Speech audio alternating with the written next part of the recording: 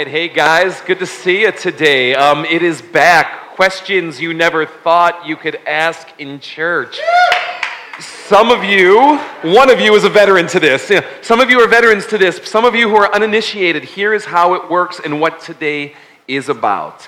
This is the day where you get to pull out your phone. You got your phone on you? You pull it out and you get to text in any question you have on God, theology, the Bible, how it intersects with life, fellowship of faith, you name it.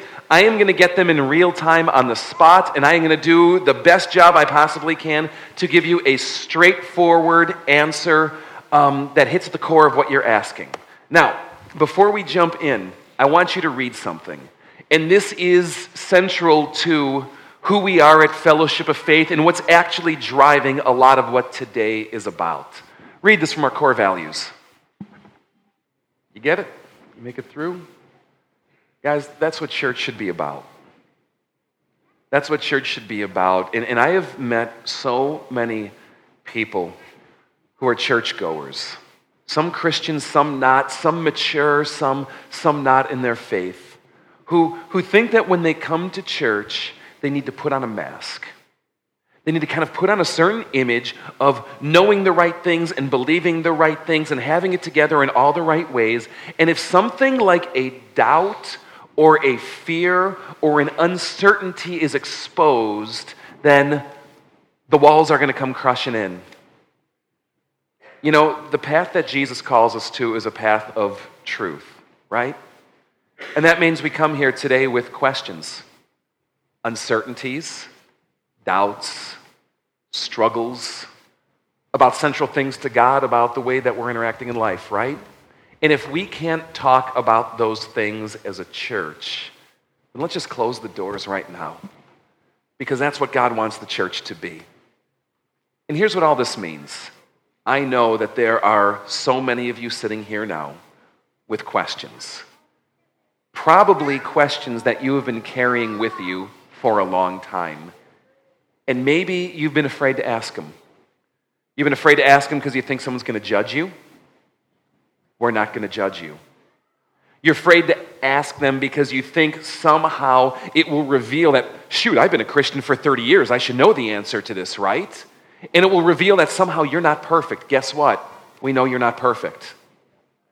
Whatever your question is, crazy, heretical, punching to the core, shallow and superficial or deep and complex, it doesn't matter. I want to invite you right now to start texting your questions in to 815-314-0363. It's 815-314-0FOF. And we are going to take those in real time on the spot, and it is in your hands. All right, so let's jump in. Is it more likely that Jesus' trial and crucifixion was a large event as depicted in movies or a small proceeding few people took note of?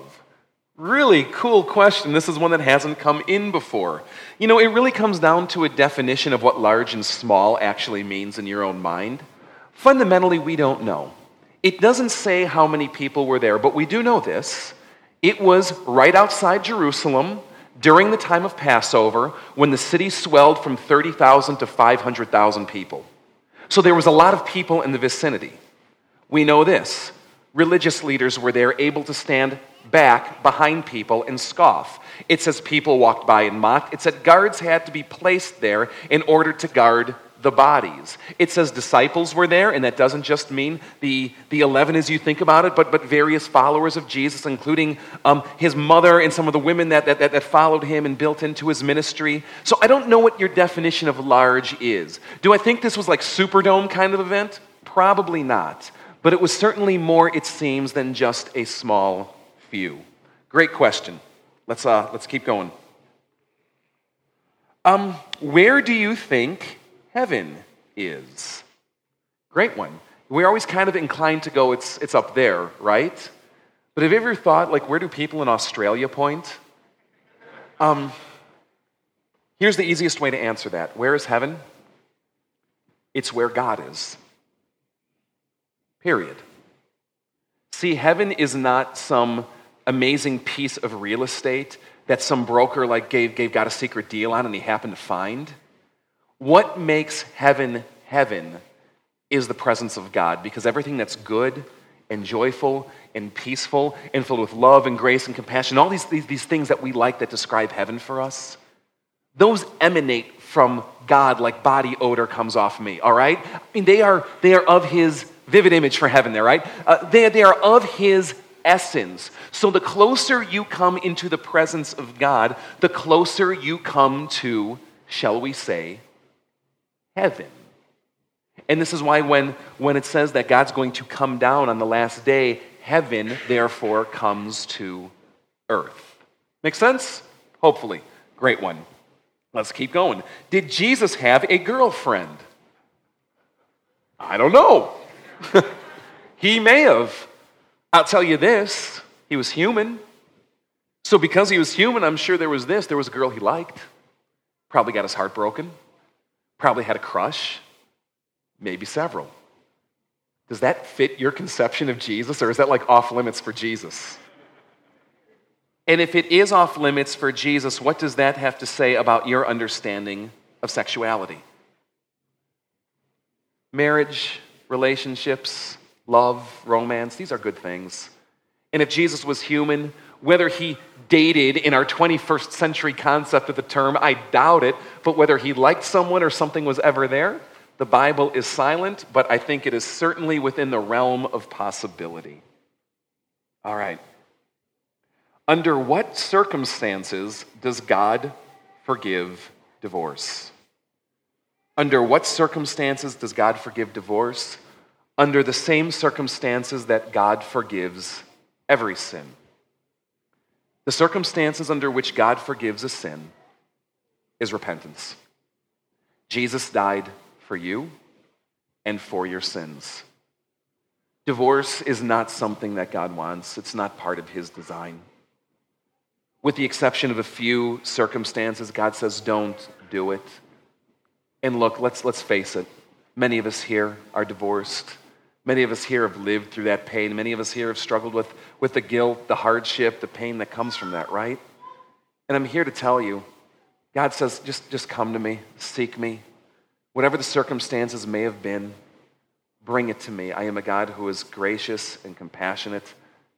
No matter how big your sin, God forgives the repentant sinner. Why does the LCMS not allow women to be pastors? Because they're wrong.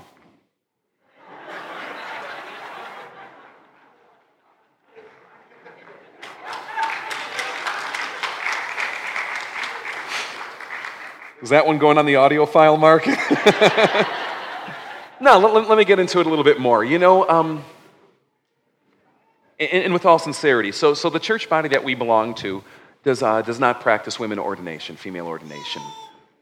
You know, this is a divided topic among God-fearing, mature, Bible-believing Christians. And have you ever noticed that the Bible is not always black and white?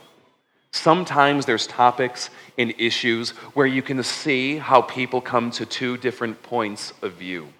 And within the, let me say, Bible-believing world, there's two basic positions on this. One is called egalitarian, one is called complementarian, okay? Egalitarian is basically what men can do, women can do, no distinctions, boom, it's just everything to all. Complementarian is very similar in approach, but they say that within God's design of gender, he has put in certain roles that are reserved or kept to one gender alone, with the pastoral office, if I can use that term, being restricted to male only. Bunch of Bible-believing Christians who form this denomination were reading passages like 1 Corinthians 14 and 1 Timothy chapter 2, and they were coming to this position. However, there are many other congregations and church bodies in this world that love the Bible equally, that also know it very well, that say we don't think you're interpreting it right, and hence the debate begins. Here's my encouragement to you. Don't be too quick to judge the other side. Listen to what they have to say. Be willing to open yourself to the other position and wrestle through the scriptures critically. And at the end of the day, don't let a pastor or a denomination or some book tell you what's right and wrong. Go to the scriptures and you ask yourself, what do I think they say? Or where do I think they lead most clearly? And let that inform you at the end of the day. And love each other. Love each other either way. Great one. Let me see, I gotta open this one more. Does the Holy Spirit still give the spiritual gifts that were given to the apostles? Healing, prophecy, tongues, etc. Yes, I believe he does. And as always, especially in the apostolic era like today, I believe he gives them when and where he pleases. I see no evidence in the scripture that supernatural gifts somehow ceased in the first 100 years surrounding the time of Christ. And from the testimonies I hear from missionaries, from things I've seen firsthand, and what I've seen God doing in other believers, I have seen God manifesting those, what we would kind of think of as glamour gifts, here in this world today. It's a great topic to deal in more of why and where and how does this work and how do you know? And I'd love to answer more texts on that, but let me just keep it there for simplicity and time today. Maybe one more thing. It's really easy to view a certain gift as being better than another. To think that a certain gift is somehow evidence that, well, this person's like spiritual giant, right? But well, man, you got the gift of mercy. Who wants that? You know what I'm saying? God gives the gifts when and where he pleases, and all are necessary. I don't care if they're sexy or not. All are necessary for the health of the church and God's mission in this world. And you know what God says the greatest gift of all is? Love. I want healing. He says love. I want to be able to raise the dead. He says love. I think speaking in tongues like rocks. He says love. And Paul will write, pursue that greater gift. Okay. What exactly does it mean to take God's name in vain? What exactly does it mean to take God's name in vain? The phrase "to take his name in vain," it comes out of an older translation of the Ten Commandments, right? You shall not take the name of the Lord your God in vain. Modern translations will put it this way oftentimes: don't misuse the name of the Lord your God. Now, the problem most believers make is they reduce taking God's name in vain to like saying God plus the four-letter word of your choice, right? Find your appropriate swear word, add God, or use God's name as an expletive, and that somehow is taking his name in vain. Well, it certainly is. But it's not restricted just to that. Because to take it in vain is also to take it casually, lightly, irreverently. When you see the scriptures talk about God's name, it holds God's name up as something holy and sacred and powerful, and that should actually create an effect within us. And that when we use his name and tell people about him, we become bearers of his name. And therefore, everything we do becomes a reflection on his name. And therefore, that shouldn't be taken lightly either. Do you see how it just mushrooms out? And how it is so much bigger than this narrow thing right there? To treat God's name as holy is to treat God as holy. Almost as if they're one and the same. And that everything you do, everything you say, every way you act as one who is known by the term Christian, or by the cross you wear around your neck, that it brings glory to him and not shame. Dang, good luck keeping that one. Where did the Bible start? I'm not exactly sure where you're getting that. Genesis, like what? Send me back on that. Clarify. What religion would Jesus be if he were here today? A Jew. Because what Jesus came to do was to fulfill everything that Judaism was supposed to be about. Jesus, to my knowledge, was never called a Christian. In fact, the New Testament evidence itself would say that the first Christians didn't go by the name Christian. The term Christian is helpful because it makes a distinction today, but guys, to be a Christian is to be a part of Israel. We are Israel, and this is different than Judaism as it exists today.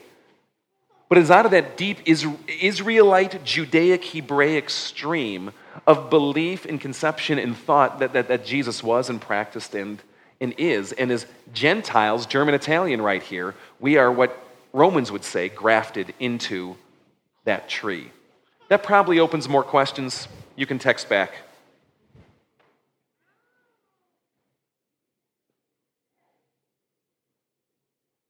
When you go to your employer who has wronged you, and you go as God has told you to, and they turn it into a worse situation and do not understand your Christian faith, is it wrong to take legal action as a Christian? There's a few things packed in here, and let me try to sift. First, without knowing the situation, it's hard to give a formula that applies to every situation. Make sense? But I would say this.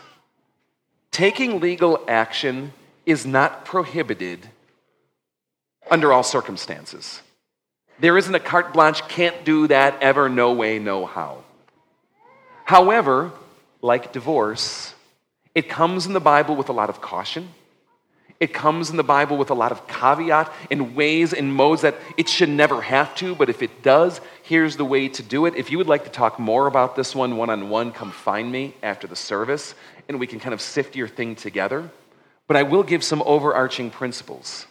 Number one, you're still obligated to love your employer.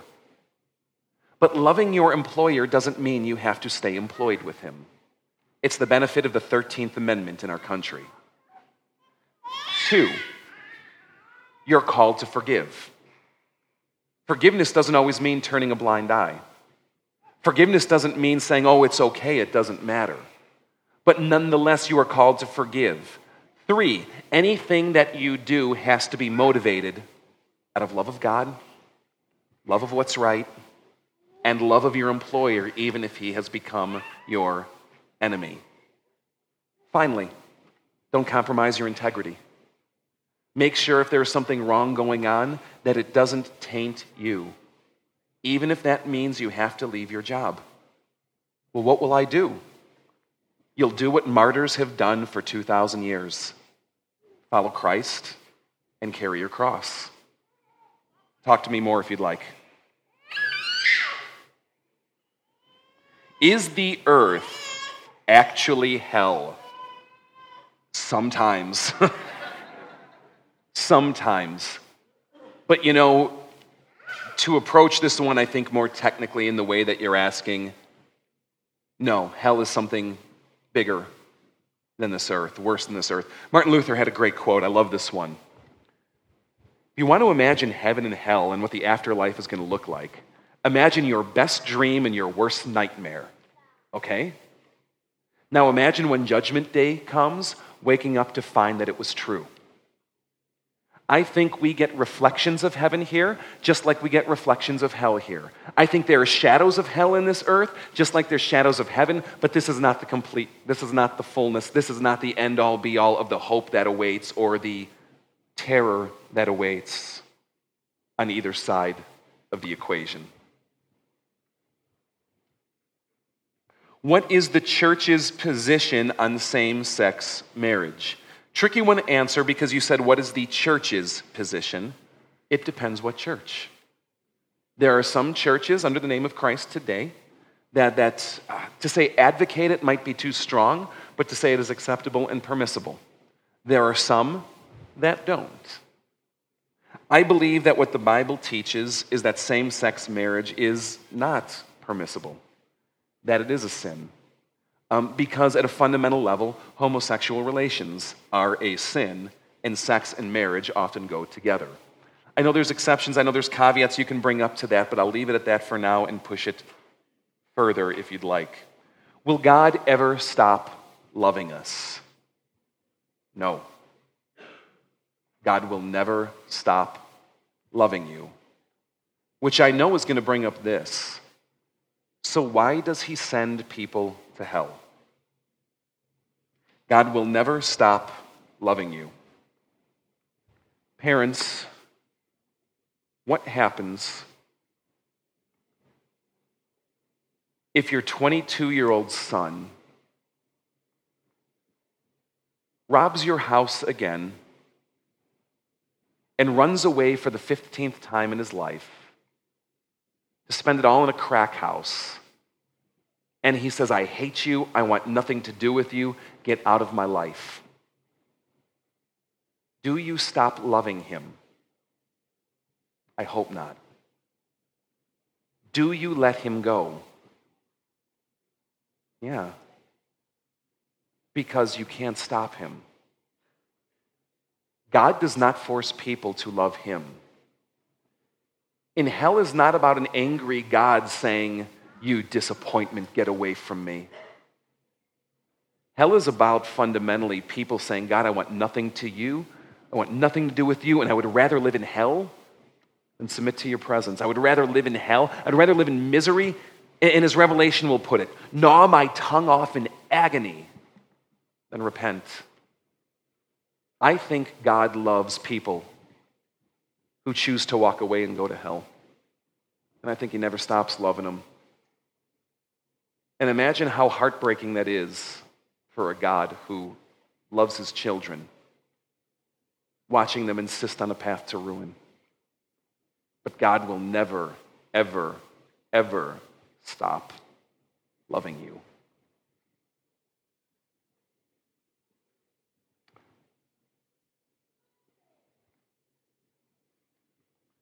Sorry. Did God have a middle name? I hope so. That would be cool. Besides vigilant prayer, what can you do for a loved one who has fallen out of their faith? Keep the relationship open. You can't browbeat someone into faith. You can't ultimately convince them into faith. Fundamentally, they have to come on their own terms, but keep the relationship open. Don't be afraid of your faith in their presence. Don't hide it.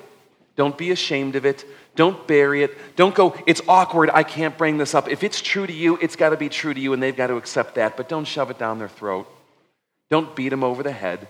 Be willing to talk. Be willing to answer questions. Be willing to say, I don't know, and above all, love them. Because they know we are Christians not because of our insane knowledge. They know we are Christians by our love. Love them and be ready to do God's work when the time arises, and let God do his work in that way. If God says the greatest gift is love, why is sacrifice, war, killing done to teach the love of God? I don't understand how taking a firstborn son or the sacrifice of animals, taking the innocence of life, is love. Few ways I got to approach this. The reason animals are sacrificed is because God loves you. He would rather kill an animal than you, and God will slaughter 10 billion animals for you. That's what the entire sacrificial system is about. All these animals don't pale in comparison to the love God has for you. And I love animals. That's rough, right? That's how much God loves you. Sacrifice is the ultimate act of love. To lay down your life for your friend, Jesus says, is the epitome of love, and that's what he does for you. You don't die for just anyone. You die for those you love, and that's what Jesus has done for you. War, killing. Well, of course, it depends on the context, but ultimately, if war is done for the right reasons, it should be done out of love.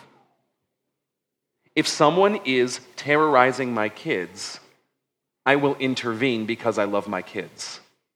I will intervene and use whatever force is necessary to stop. If you love other people who are being oppressed, what you will see God doing at times is intervening in these ways. And that opens up some more questions on the whole thing of Old Testament war. You can text back on it if you'd like, but get your mind just thinking on that. Let's see. Does celebrating Christmas and Easter on specific dates acknowledge the pagan rituals that existed prior? Doesn't this devalue these significant Christian events? Let's stick to Christmas on this one because Easter actually, despite being named after the goddess Ishtar, does nonetheless correspond to a Jewish holiday. So let's stick to Easter, or to Christmas.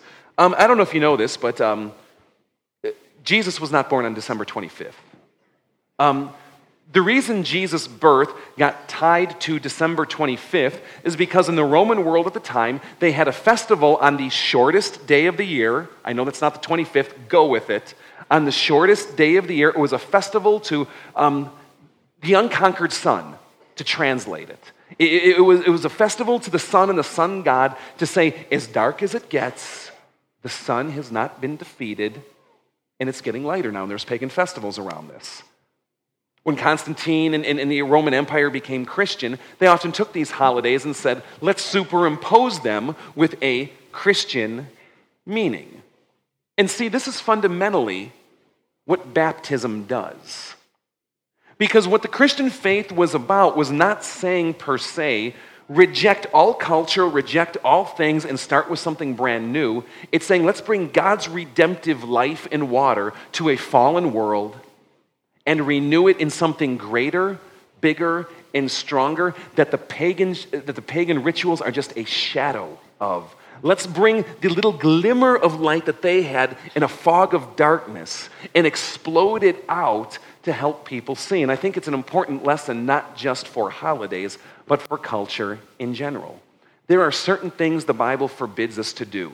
They are often in black and white. But there's many things in this world that can be used for good or ill, a holiday being one of them.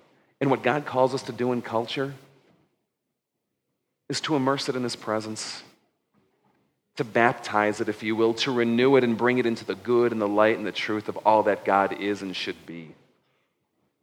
Keep going on that if you'd like more. Man, these are flying in. Do you personally feel Judgment Day is near? I'll give you the answer that I have to force myself to, and I will give you the honest answer. The honest answer first. No, I don't personally feel like Judgment Day is near. That doesn't mean I'm right. But I don't live my life as though Judgment Day is happening today, do you? To be straight up honest with you, I don't live the way the Bible calls me to live. Because when Jesus talks about it, He'll talk about it as something near. Although at other times He'll talk about it as something that will delay. And fundamentally He'll go, be ready. You don't know when it's coming. Be ready. And sometimes I get personally afraid that I'm going to be like those 5 foolish virgins in the parable that has gotten so wrapped up in the things of this world, so lackadaisical and apathetic and bored and just so wrapped up in my life that I've ceased keeping watch with any sense of urgency. There's a conviction and a wake-up call in that to me. I hope there is to you as well. At least to do things the way Jesus sees. Here's one. Does God still want us to give 10% tithe or just give in general? God wants 100%. I'm not even playing around. He wants 100%. And not just of your money, of your energy, of your passion, of your life, of your family. God does not make distinctions between God time and the rest of lifetime. He wants your whole life immersed in His work and will. And that doesn't mean becoming a church worker. Whatever you're doing in your life, to be immersed 100% in the things of God and being willing to give everything and risk everything for the furtherance of that cause, to be ready, to be sold out, completely in.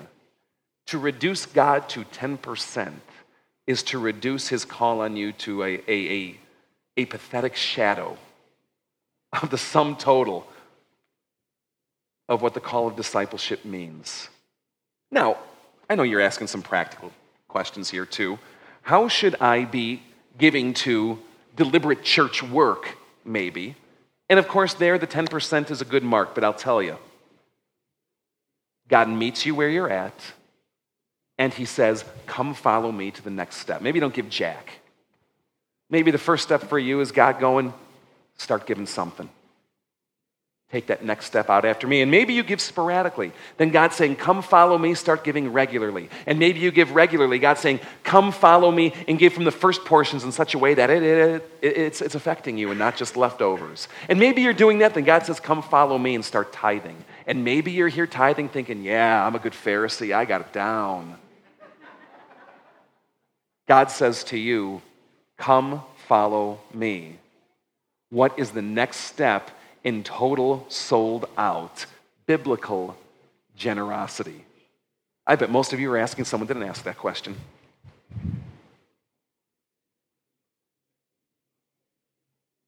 What does God think about this Bruce Jenner thing?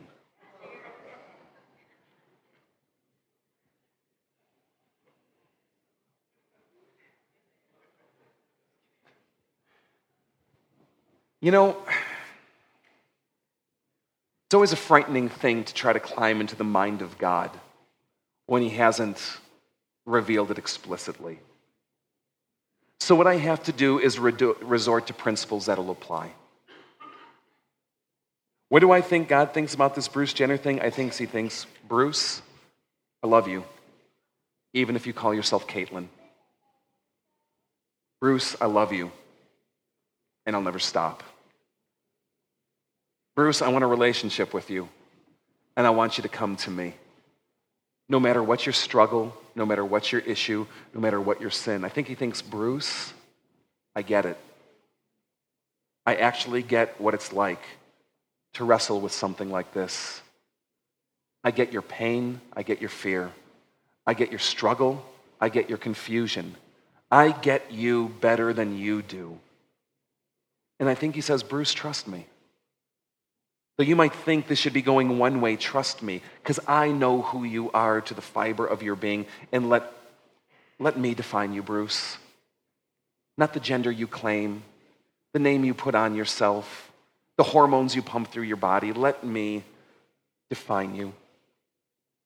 I think God thinks, Bruce, whatever you've done, whoever you've become, come follow me and let me show you my way. That's what I think God thinks about it. Would the world be perfect if Adam and Eve hadn't eaten the forbidden fruit? Don't you hate them?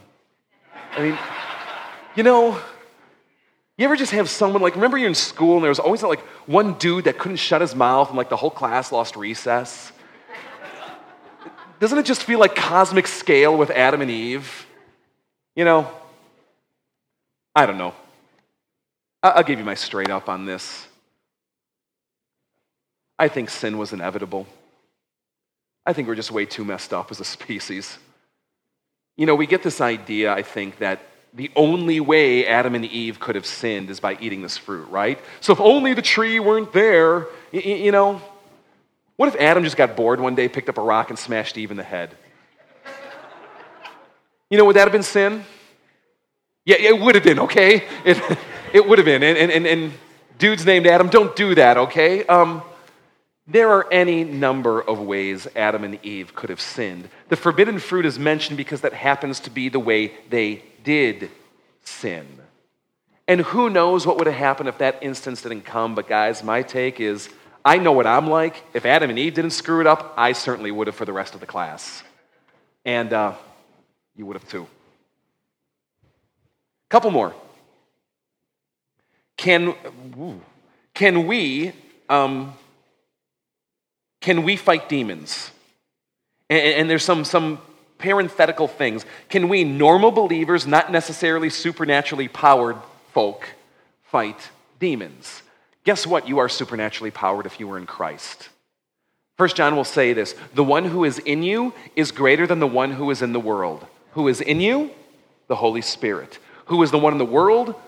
Satan, demons, and the forces of hell. The one who is in you is greater than the one who is in the world. That doesn't mean you won't be attacked. That doesn't mean you won't be oppressed. That doesn't mean that the demons won't put a full court press on you sometimes and rack your life like nothing you've seen. But the one who is in you is greater. And the greatest tool, weapon, if you will, is prayer and the Word of God.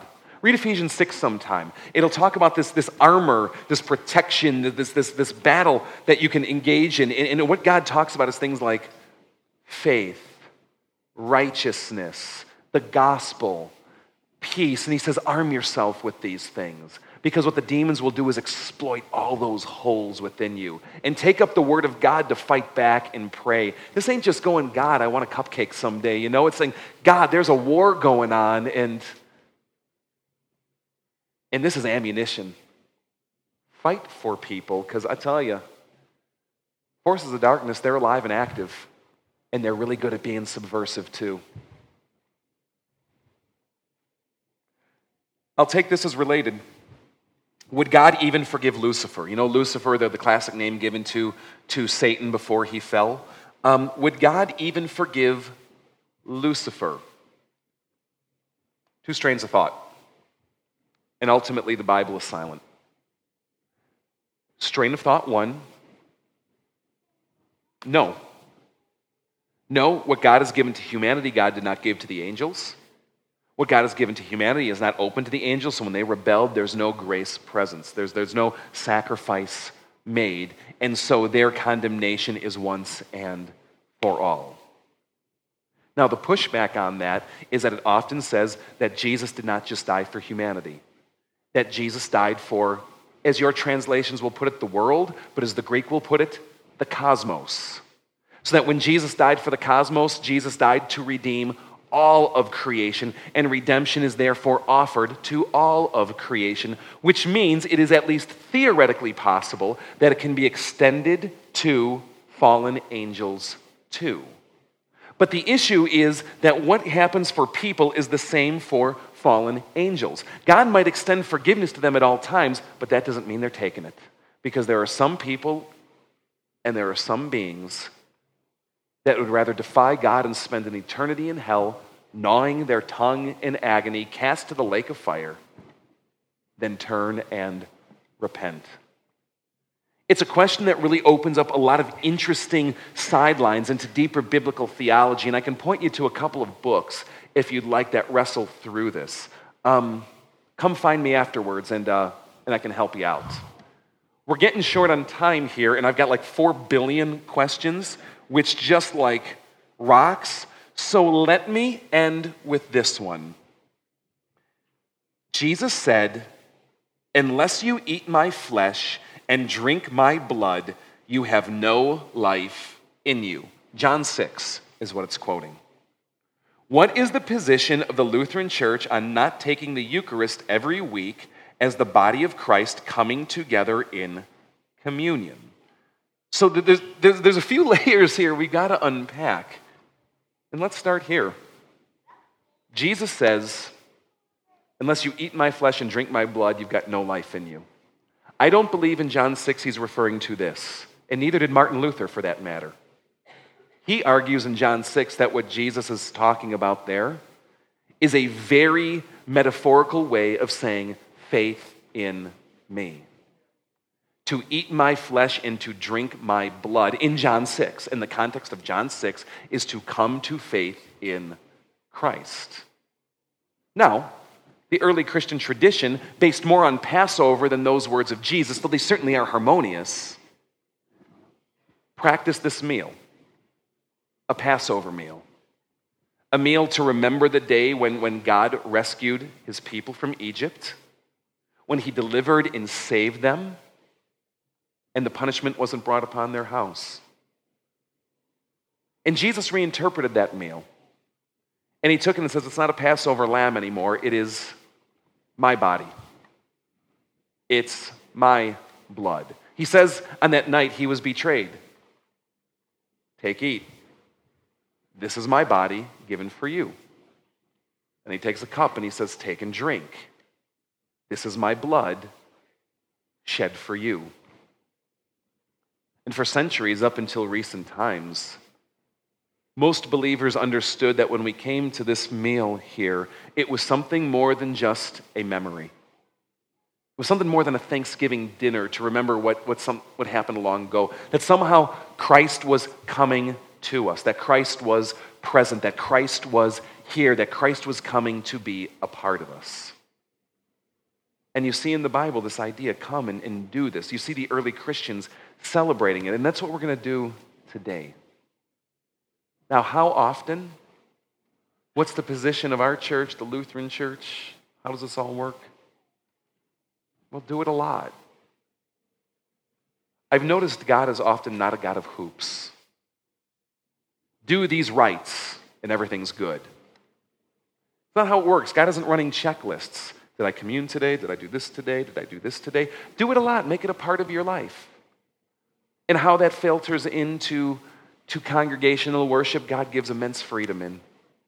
And some they come and they savor it and they do it all the time, even every day. Others do it once a week. Others do it less so. I don't think God much cares. As long as it's a regular part of you, a defining part of you, and may I add, something that goes beyond the 5-minute drive-through of getting your wafer and wine. Because what happens here is not just taking place in a quick little rite. It's something that's meant to spur you and define you and change you as you go out. Which means as we come in, we should prepare our hearts. So we're going to commune. Let's do that today. I'm going to invite you to rise.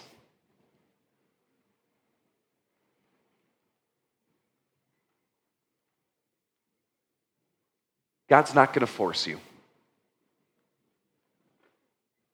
He's never going to let up on you, but he's not going to force you.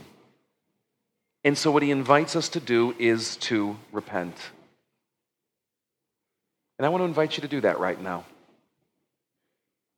Maybe just take a few moments of time with God and say, Lord, here I am. I'm a sinner.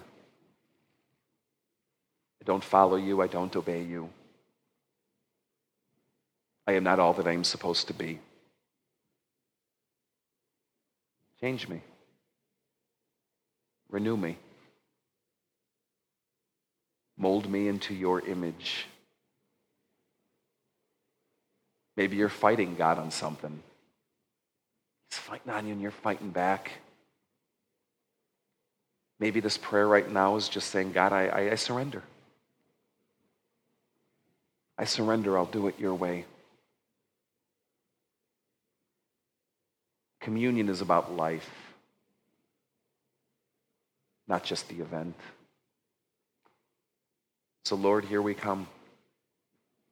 Come to partake of your meal. Renew us and change us. Forgive us, God. Forgive us for when we fight you. Help us to stop. Forgive us for when we're defiant. Help us to stop. Forgive us, God, when we are